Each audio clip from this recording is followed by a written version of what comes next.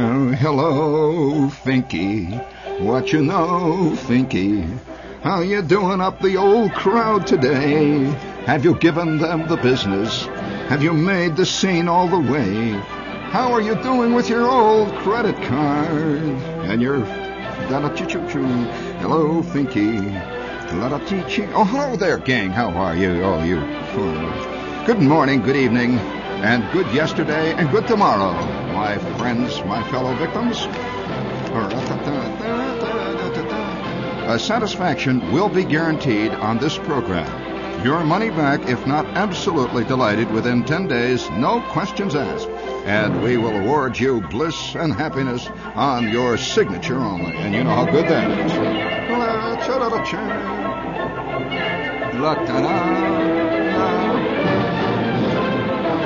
Yes, you have tuned in to the 7 Keys of Golden Happiness Hour.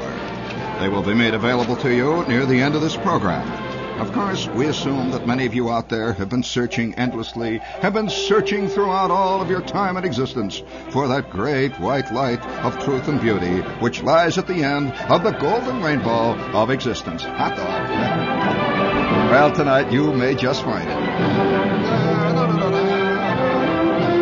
Send your name and address to 7 Golden Keys in care of this station. You must be over 21 and a registered art student.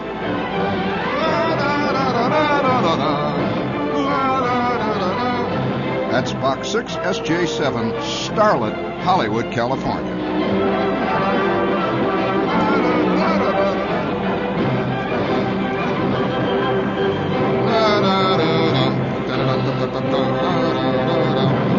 And now this important radio station once again considers signs of the times, straws in the world, and in the wind of reality. We have a note here, and again we would like to salute, as we always do, the great world of art. Tonight we are saluting pop art in one form or another. Miami. A circuit court jury today awarded a lady of West Palm Beach $13,000 on her suit that an operation by a Miami plastic surgeon in 1959 had reduced her bust line by 4 inches, causing her to lose her fiancé. Working on there big there. Hit it there. Yes, we salute, in the world of pop art, this surgeon who did his little bit for the world of art in itself. By the way, the operation was what they call it was a total overhaul. The lady was also in for a facelifting. She was 54 years old. She says she went in with a 42-inch bust, emerged with a 38, and now she's in trouble. Her fiancé walked. Oh, my God, where are we going? Look it up there, big.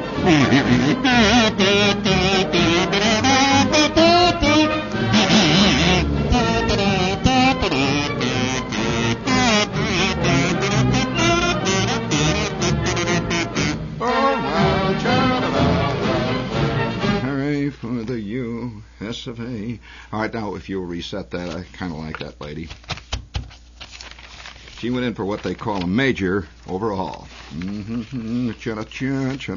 Oh, here's another one here for those of you out there who are interested in the moving, hard, dynamic world of slob art. Hello, Test. Speaking of slob art, I saw that thing, by the way. I did not notice that Judas Iscariot was as rotten as he is on that. I saw a magnificent piece of slob art on Times Square, which is, by the way, where slob art can really be found.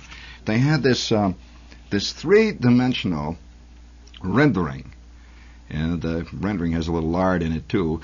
A 3-dimensional rendering of Michelangelo's The Last Supper, and it was in color. The one you saw was in true, startling real-life color.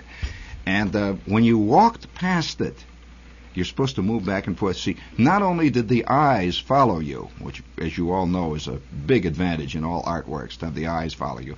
Not only did the eyes follow you, but as you walk past this thing done in magnificent polyethylene, the Judas Iscariot, his finger pointed at the Savior, just like that. He was fingering him. What a fink. Would you please bring that on there? We want to salute pop art. Makes a magnificent Christmas gift for the truly devout.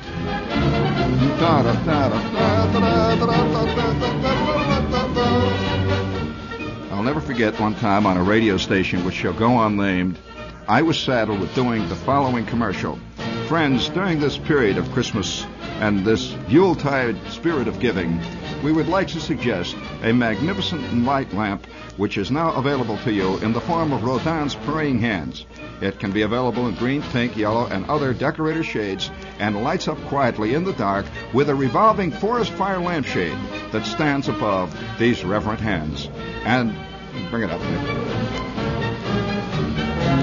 Also is included the Lord's Prayer in a magnificent edition in gold leaf on a genuine autographed Roy Acuff wallet. Oh, hooray for hooray, hooray. Oh, oh, da, da, da, da, da. That's really dynamic stuff. Have you noticed that the true Slav art is it's much more than Campbell's soup cans. For example, we have a little note here, and it says, a perfect gift for any family or any friend. And I kind of like this one for those of you out there. Handmade, wind bonnets, all colors, metallic net, resin candles and holders, berry plaques for wall and table, half aprons, net, daughter and mother sets, matching colors, kit for decorating tote baskets, resin-painted grapes, leaves, and butterfly. Toilet seat covers, Santa smiling on one side, hands over the face on the other.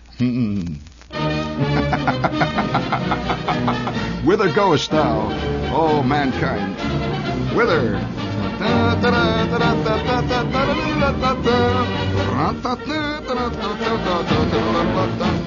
Other gift suggestions now are sent to you as a public service of this station that realizes the busy man today, or the busy woman, or the busy child who has to take time off to think about his Christmas gifts is liable to be in trouble December 24th. And so here is a suggestion for those of you who would like to do a little last-minute shopping. An executive desk with an assortment of built-ins including tape recorder, TV, alarm clock, high-intensity light, pen and pencil set, calendar, wastebasket, and an electric outlet for quick shaves. Price $1,295. And here's one I think that you all should think about seriously. A leather-belted mink trench coat with epaulettes and a Christian Dior label. $6,000 for the man who really wants to go all the way at the newest and the biggest Broadway opening next season.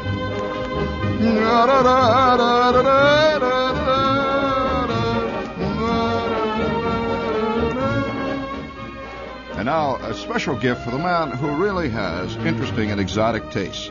A fine English-made replica of a full-grown Malayan elephant. Moves at a lumbering gait of 8 miles an hour with its battery-driven, hydraulically operated mechanism. You sit on its back, mahout fashion, to accelerate, steer, and brake. Plug the beast into an outlet to recharge. Cost $10,000 and is guaranteed for 24 months.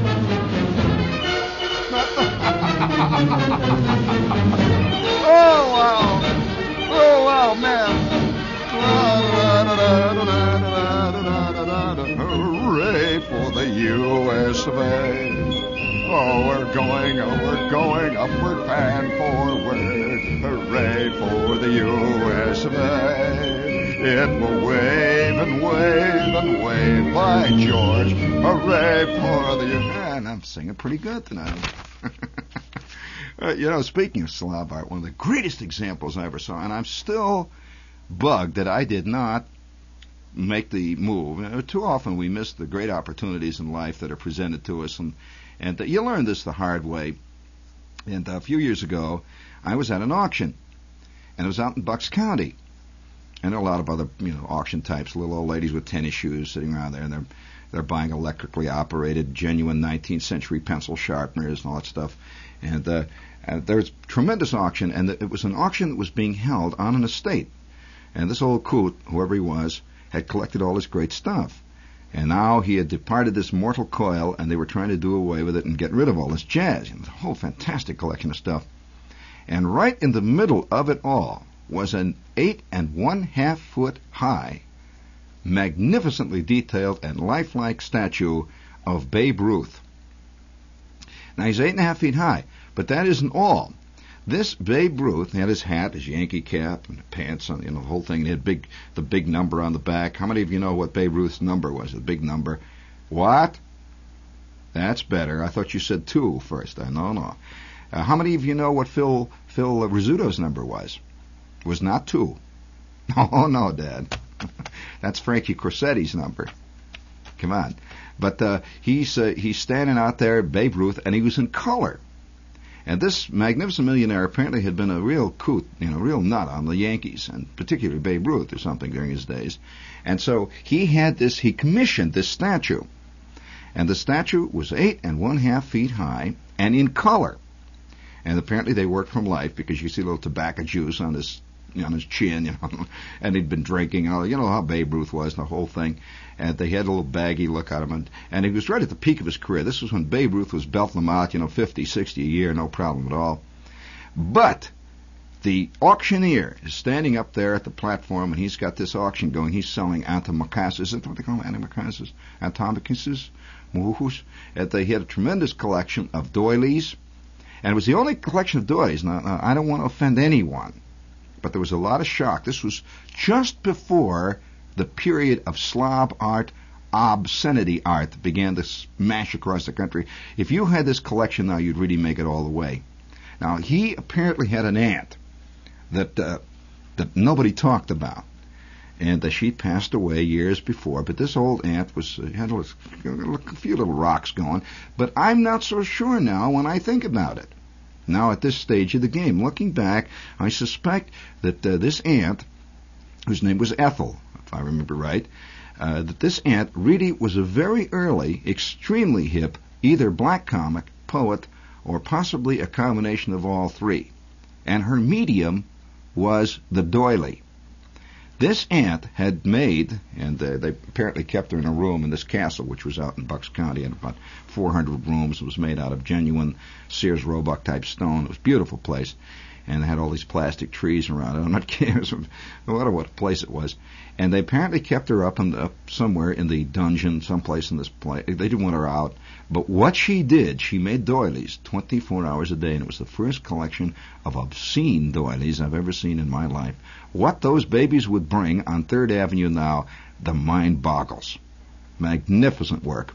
But I'm sitting there in the crowd, and if he brings these things out, see, and you could hear these little gasps of astonishment, and quickly they took them away, and the sheriff says, no, these will not be on sale.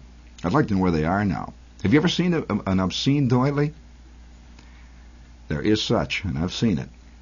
Beautiful. It was a 19th century style, little touch of Dickens thrown in there, little Currier knives. However, on the other hand, this Babe Ruth was standing in the yard, and all around it were pianos, old Steinways, and all the junk that accrues during a guy's lifetime. And there was Babe, 8 1/2 feet tall, towering over the crowd.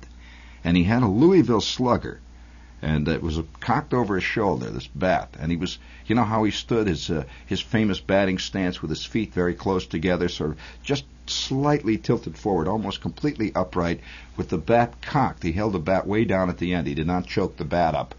And Babe was looking out over this crowd of elderly ladies with tennis shoes. Barry Goldwater fans to the last soul. And they're all sitting there surrounded by obscene doilies, and Babe just looked down over the crowd, and somehow what a scene for an opening in a movie done in full color called Last Week in Downingtown.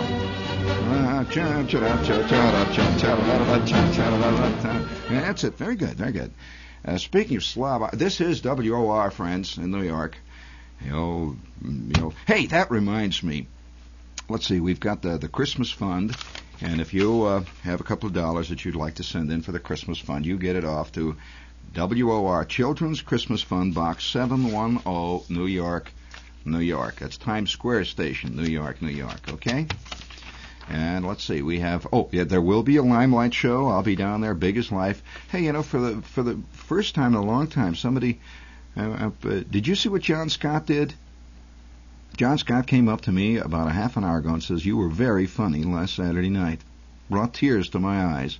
I didn't know that anybody in radio ever listened to the radio. But nevertheless, speaking of the underground, Saturday night we will be at the Limelight. as big as a bird. And please don't write here for tickets. We do not have tickets. There are no tickets involved in the Limelight. You just get down there. It's down on Sheridan Square in the Village, and you got to have a reason. So let's see. We've done that. Oh yeah, I'm going to read this little letter here. Would you please bring me a little of that quiet American salute music? Very quietly there, Larry. Very good, very good. This is a sad little letter. This is what's happening in America today, friends. It's a little letter, and it's been scrawled in a kid-type scrawl. And he says, Dear Shep, I go to J.P. Letard Junior High School, 143 in the Bronx. One day during lunch, I looked up in the lunchroom and saw the enclosed poster. Actually, I'm enclosing a copy of the poster. My first thought was, oh no, there's one of us. Another one of us in this stupid school. I almost fainted. I almost died. Can you imagine? I just stared at it. And my classmates looked at me and asked me why I was copying it. And who was Gene Shepard, Flick, Bruner, Schwartz, and Gasser? I just told them they wouldn't understand. They turned away, shaking their heads. I would just like to inform you that there are two of us in the J.P. Letard School. Signed, I won't put the name on there, to protect the innocent, or actually the guilty in this case. And here's the poster. Some kid had stuck up on there.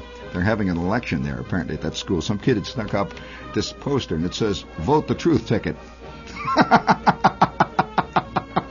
Gene Shepard, running for principal of 143. Gasser, General Organization President. Flick, GO Vice President. Bruner, GO Secretary. Schwartz, GO Treasurer. Our motto of our party, In God We Trust. All others pay cash. For truth, justice, beauty, and the American way of life. Vote Shep all the way. Hey, wild. And this kid, says, oh, wow. Listen, I'm going to give you, all you kid types out there, you have an assignment. If you want to cause a little problem out there, I want every one of you kids, underground type kids, you're living in a whole great, fantastic collection of yahoos who to a man listen every night to Cousin Brucey. I'll tell you what you want to do. Just put wherever you can in the school John or on the bulletin board, just one single line. Just say, Flick lives. That's all. Say nothing. Flick lives. Just let it hang there. On those Clairol signs in the subway, where it says only her hairdresser knows, you just write under there in simple, stark language, Flick lives. And kid, it's spelled F-L-I-C-K. Right? I want to have no smart kids. Oh, I can give a little salute out there. Watch the confusion. And within 2 weeks, there will be a politician named Fred W. Flick who will be running. Oh, man. Hey, speaking of wild seas, you sit there, and how many times have you sat in the barber shop or someplace or in the subway, when your mind is sort of half turned off and you're not really you're nothing. You're just this blob of silly putty, and you're just sitting there. It's got ears and feet, and you're sitting there, and life is just going on around you. You pick up a paper and you look at it, and suddenly you look at things in an entirely, you can't explain it quite how and why, but in an entirely almost objective, out of left field, multifaceted view. Just for an instant, you got to kill that. That can get you into trouble. It's like sitting in a sales meeting, and all of a sudden you realize how silly it is. How silly all of it is. You just can't let that happen. That can get you in trouble. Like the other, would you please give me that little Hogan Twanger music? Little Hogan Twanger music. Now here's a typical example of this one, of that kind of what is it all about world. I'm sitting in the barber shop. See, a lot of times I don't go to the barbershop to get a haircut. I just go to the barbershop to contemplate my navel. Sometimes I'm sitting there and got this Italian barber, and he's contemplating his navel. And I got this barber, is Italian, see, and he's always on the phone. And he's constantly saying numbers over the phone. And I've noticed that guys with black overcoats with the collars turned up keep coming in and going out. And one day he's on the phone all the time, and I ask him, I says, "Hey Mario, what is it with the phone?" And he turns to me and says, "They are making appointments." I says, "Appointments for haircuts? How come I'm the only guy that ever is in here getting a haircut?" He said, "Well, they are making appointments for Sunday. You don't come here." And another 3 guys came running in there with their coat collars turned up, and he's on the phone. They're talking about numbers. And I once heard a word. I don't know what that word is. Maybe it's an Italian word. You might know it, Larry. You're an Italian. What does hialeah mean? What does that mean in Italian? Hialeah. They kept saying hialeah. Some kind of numbers after that. Hialeah. I don't know. And so I'm sitting there the other day. Of course, sometimes life gets very difficult to understand, particularly when you're involved in naval contemplation. That can be very difficult. Hey, is a guy standing on a reviewing stand watching all the boats go by and they're tooting their whistles? Is he contemplating his navel, or is he... Well, I'm sorry. Yeah, here, I'm sitting there reading the papers, and Mario, my barber, is over there on the phone, and these little guys keep scurrying in and out. There's one big fat lady with a paisley shawl that keeps coming in, and she's apparently a winner. But would you please, if you will, I'm sitting there. I'm reading the paper there, contemplating my navel, and the traffic is going by off and on outside. Mayor Lindsay's dedicating another Ed Sullivan Theater. This is our time. This is Slav art in action, isn't it? Indeed. And it's it's all going on. This whole fantastic gallimaufry, this hidalgo, or this schottish that we're involved in. And I see a picture of Mayor Lindsay dedicating the Ed Sullivan Theater, and I turn to the crash photos on page 3. I love crash photos that are on page 3, and enjoyed that a little bit. And then I looked back on page 5. We're page 5, where it always says Alderman trapped in love nest, Nab 3. I like that. Those are good stories, and I read that a little bit. And then way down at the bottom was this little fascinating little piece of business here. I thought you'd like to hear it. Nakatosa, Japan. Mrs. Hidemi Yamasaki was a proud woman. The Japanese government licenses a limited number of restaurants to serve fugu stew. Fugu stew is prepared from the innards of the deadly poisonous blowfish, which all Japanese gourmets consider the finest dish. A tiny microscopic speck of the fish's poisonous plots, that tiny piece, left after cleaning, can kill an entire table full of diners. Wednesday night, Atsuo Kodayashi and Kiyoshi Ikasawa ate fugu stew at Mrs. Yamasaki's famous restaurant and dropped dead immediately. Mrs. Yamasaki instantly went back to kitchen and hanged herself, committing harakiri. And tonight we salute Mrs. Yamasaki, a lady of principle.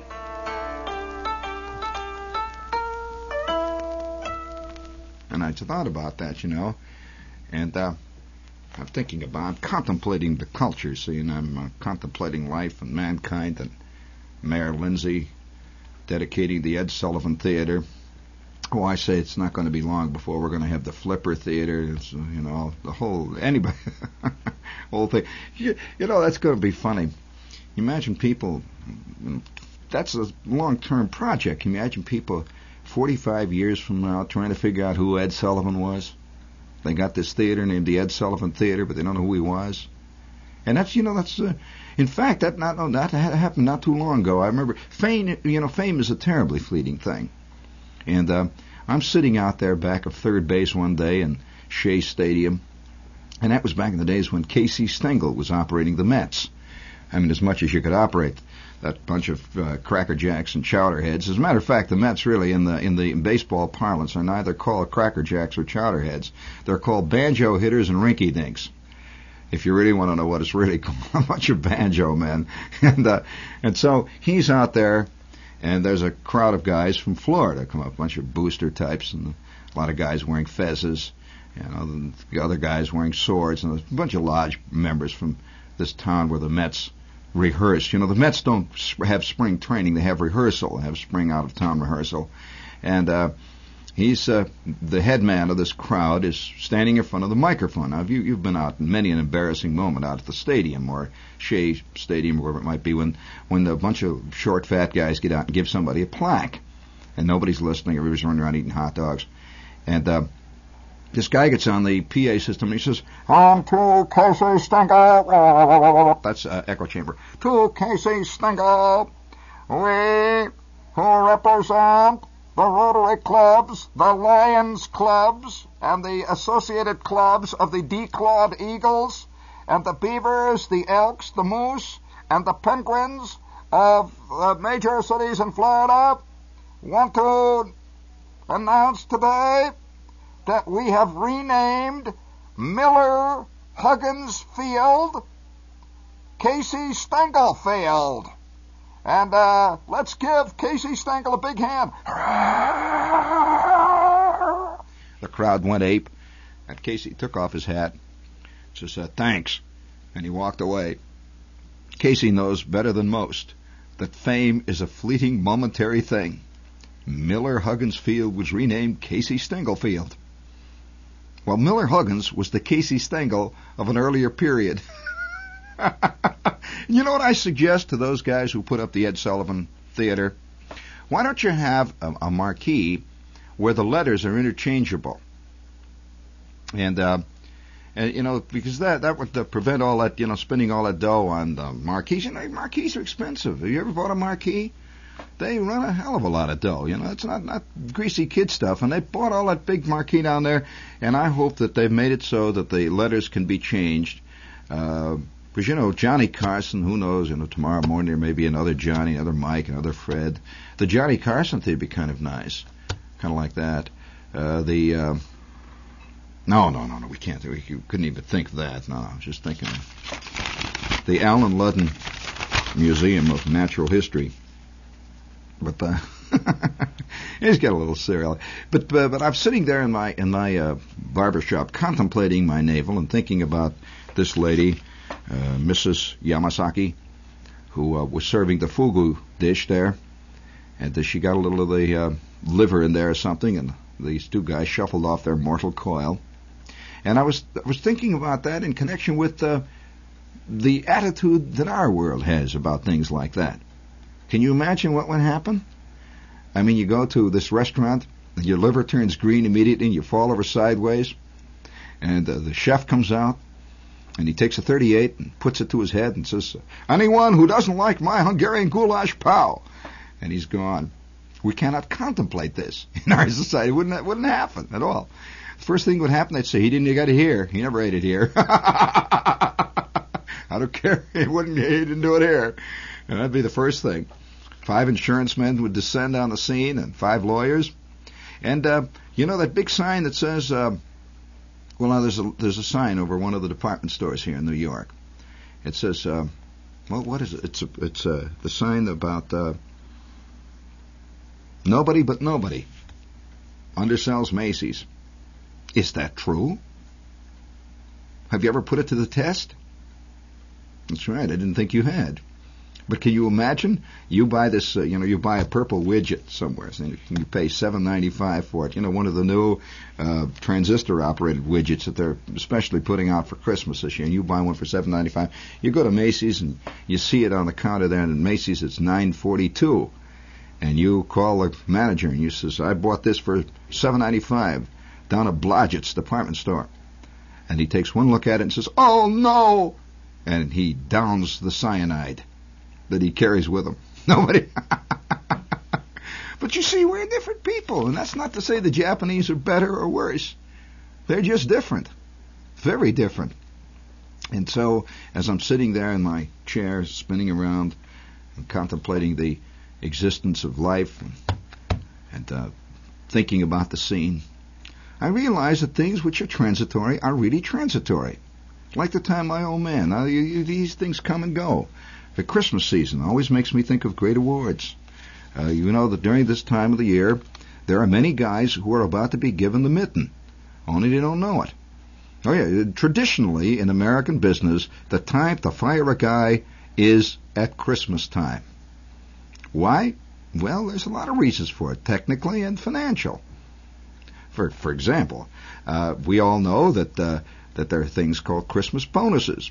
Well, if you lop Charlie's head off 3 days before Christmas, how can he come around sniveling for a bonus? I mean, being such an obvious klutz and a bum that he got fired.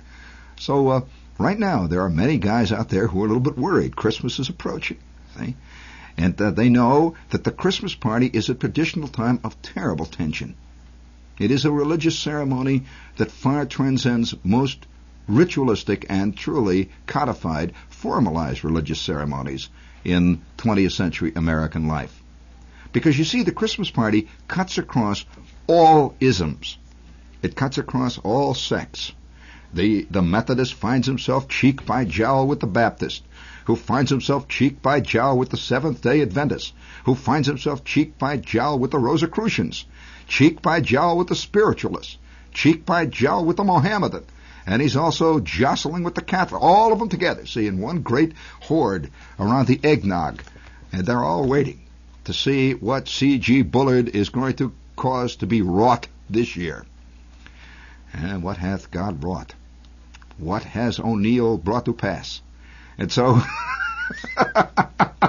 the nervousness, you can feel it. Now, as we all know, we know that the Christmas party is also a traditional time for the mailroom to really go ape.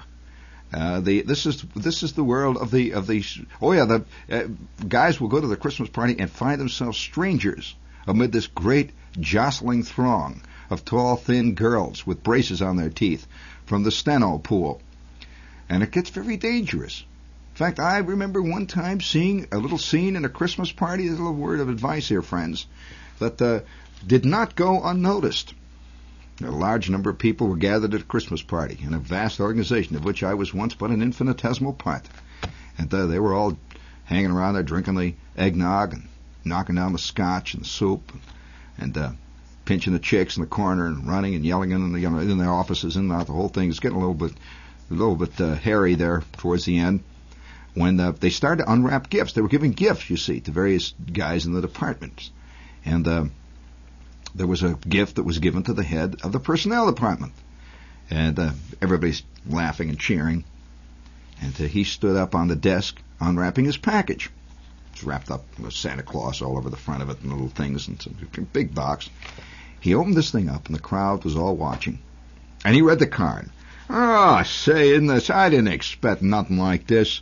Oh, gee whiz, you guys are so great to me. It says, from the boys, from all the boys, to L.W. Snather in the personnel department. Merry Xmas. Thank you, fellas. And he opens it up, and it was the longest, wickedest, evilest-looking Burmese assassin's dagger I ever saw in my life. He pulled this baby out, and he held it up. He didn't know what it was at first. First he thought it was some kind of a very jazzy letter opener. He pulled this baby out, and it had a steel blade that from 30 feet out was capable of causing your skin to break out in thin, razor-like cuts.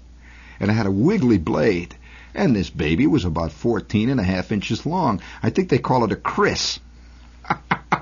It's the kind of knife that the dacoits were always using in the Fu Manchu stories. He pulled this baby out and held it up in the light, and you could see the Christmas tree revolving behind him. And they had on the tape recorder, jingle all the way, oh what fun, you know, the medley of Christmas carols, Noel, Noel, and he held it up, and all the green lights and the purple lights and the blue lights and the little flickering angels and stars and all the little beautiful trinkets that were on the Christmas tree reflected off this magnificent curved blade. He held it up. Well, his mind was befogged by drink. which is a sad condition for a personnel director to be in, because you see he misses a lot of real opportunities to do some really creative firing on Christmas party night.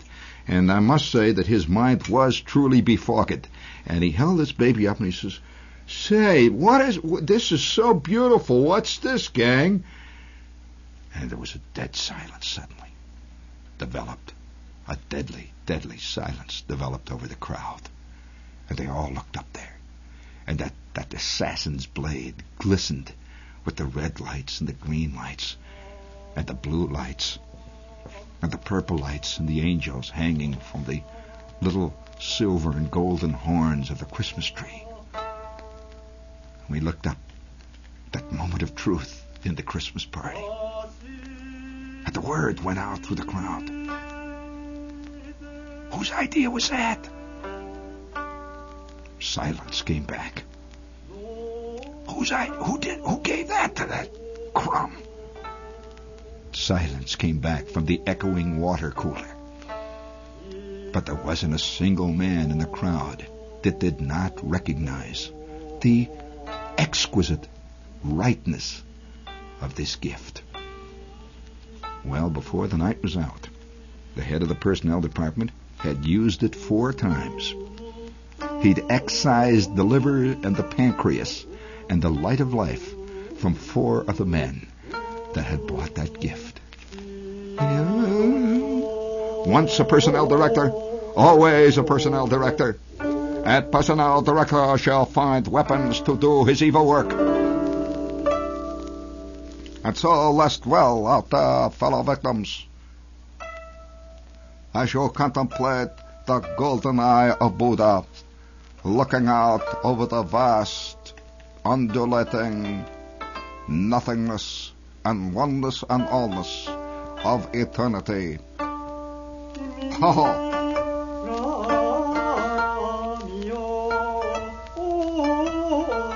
Everywhere lies the enigma. Everywhere the enigma grows and flowers. The vast conundrum of life constantly confronts man at every turn. And so as you assume a lotus position before, looking upward, lying on your seal test mattress, as all the time lock and low comes from walls, contemplate, consider, muse upon the thingness of all things. And remember the words of the greatest sage of them all. Life is a chocolate milkshake.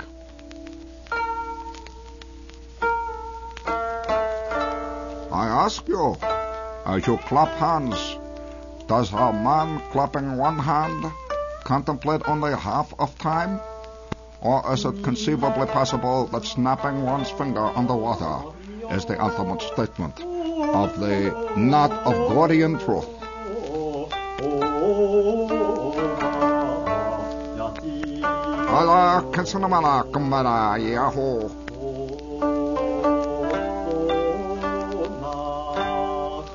Oh, I know many questions remain unanswered.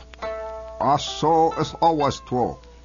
As fact, the question is only the real statement of the eventual maze, the great Victorian maze, upon which entering the long curved corridor of time, find only at end find only transistorized 6-tube Japanese radio playing time signal and giving weather conditions somewhere, and always giving 20 seconds of news an hour.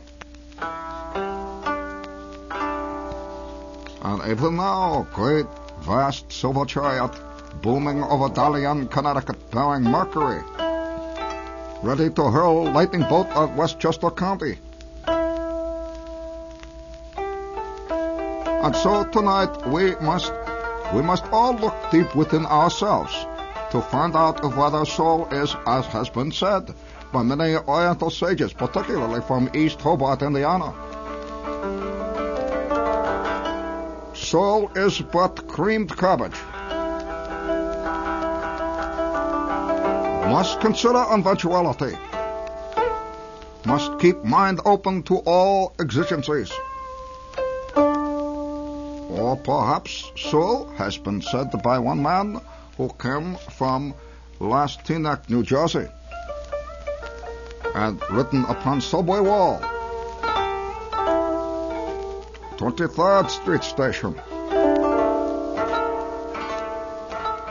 He merely say, Soul is Channel 7 at 9 p.m. Third rerun. Have you ever considered the Rosicrucian case? Oh, must keep mind open always.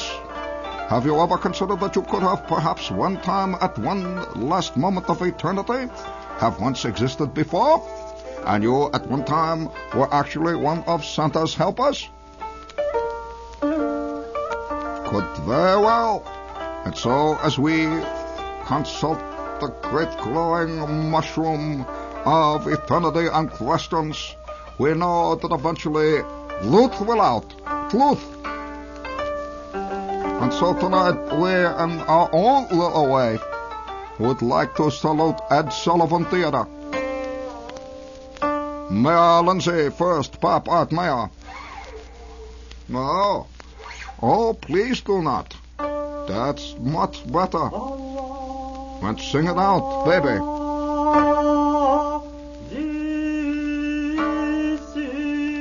Man who sing, always man who keening at moon. And man upon keening at moon is accompanied only by his own shadow, hazy echo. And the sick gold silver blue light of the reflected moon upon the undulating pool of consideration echoes back only one Italian barber calling on Flintz's phone and speaking enigmatic numbers collected to the magic phrase Hialeah. I thought you'd kind of like to know how it is out there, gang. Just keep your knees loose. Keep your eyes open. And like they say in the infantry, give them you-know-what's a low silhouette. That's right. Keep everything low and move slow and easy down there among the roots. That's right. Don't, you know. I don't have to tell you. You've gotten this far. You must know something.